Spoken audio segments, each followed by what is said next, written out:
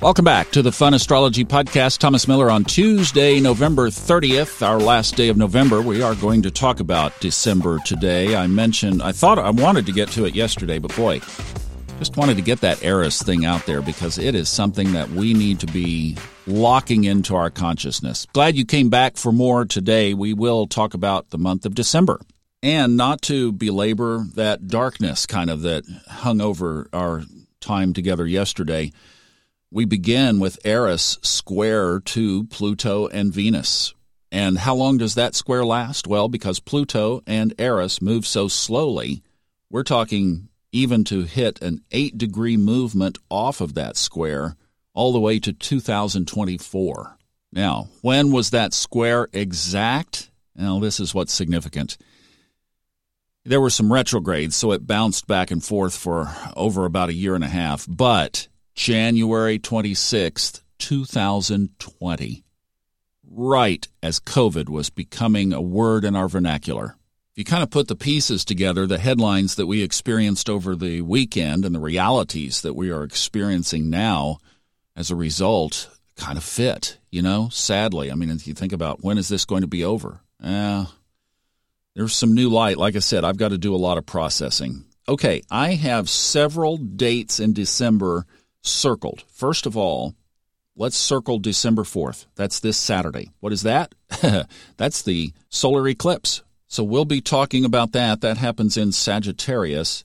Another date that if you want to mark that I think is really significant is December 15th. The reason is, first of all, we're going to have another aspect with Eris. It will trine the sun, but more importantly on that day, Mars conjoins the south node of the moon, which makes it opposite to the north node.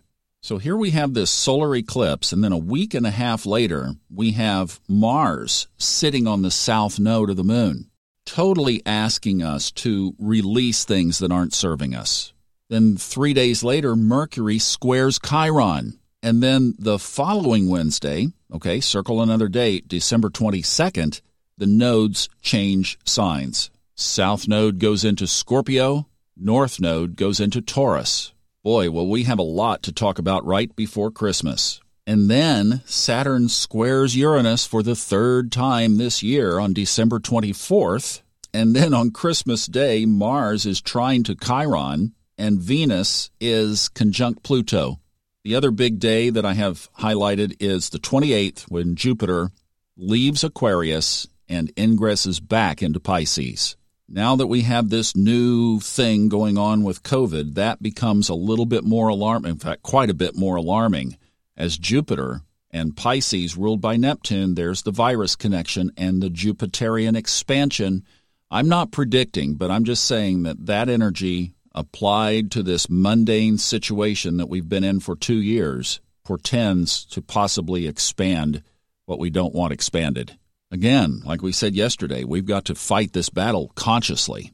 So the one thing I would say is don't get swept up in fear. Stand confidently in your consciousness and follow your intuition.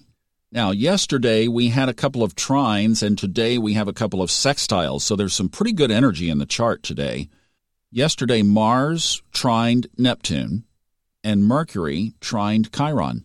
I mean, do we not have a spiritual theme going? And today, Venus sextiles Neptune, and Mercury trines Saturn. And the other big thing, tomorrow, Neptune turns direct.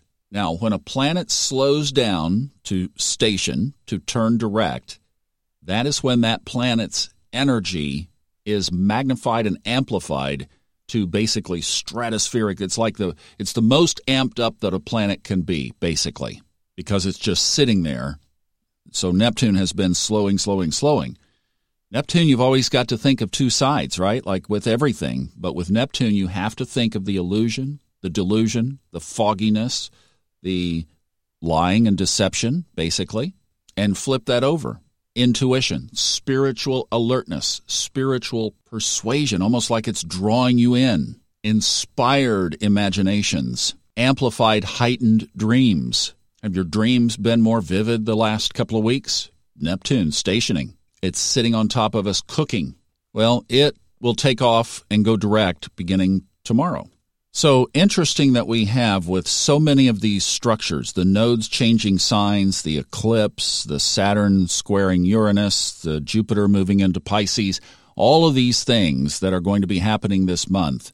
And here we are beginning it with this just hyper-uber spiritual theme. I think that is such a gift from the universe that I just want to say thank you, thank you, thank you, thank you, because that is the challenge ahead of us. Are we going to follow the spiritual path?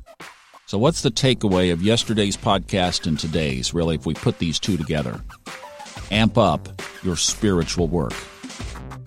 Do your South Node work. Start to really explore what karma needs to be resolved. If you want a whole section on this, yes, I would point you to the Astrology 101 course on the Fun Astrology website because we tackle this very thing. In fact, there's a lot of structure in that course of how you can get your grasp on this astrologically and start to move in that direction. I wish you a great Tuesday. We'll see you back tomorrow for Neptune Direct Day.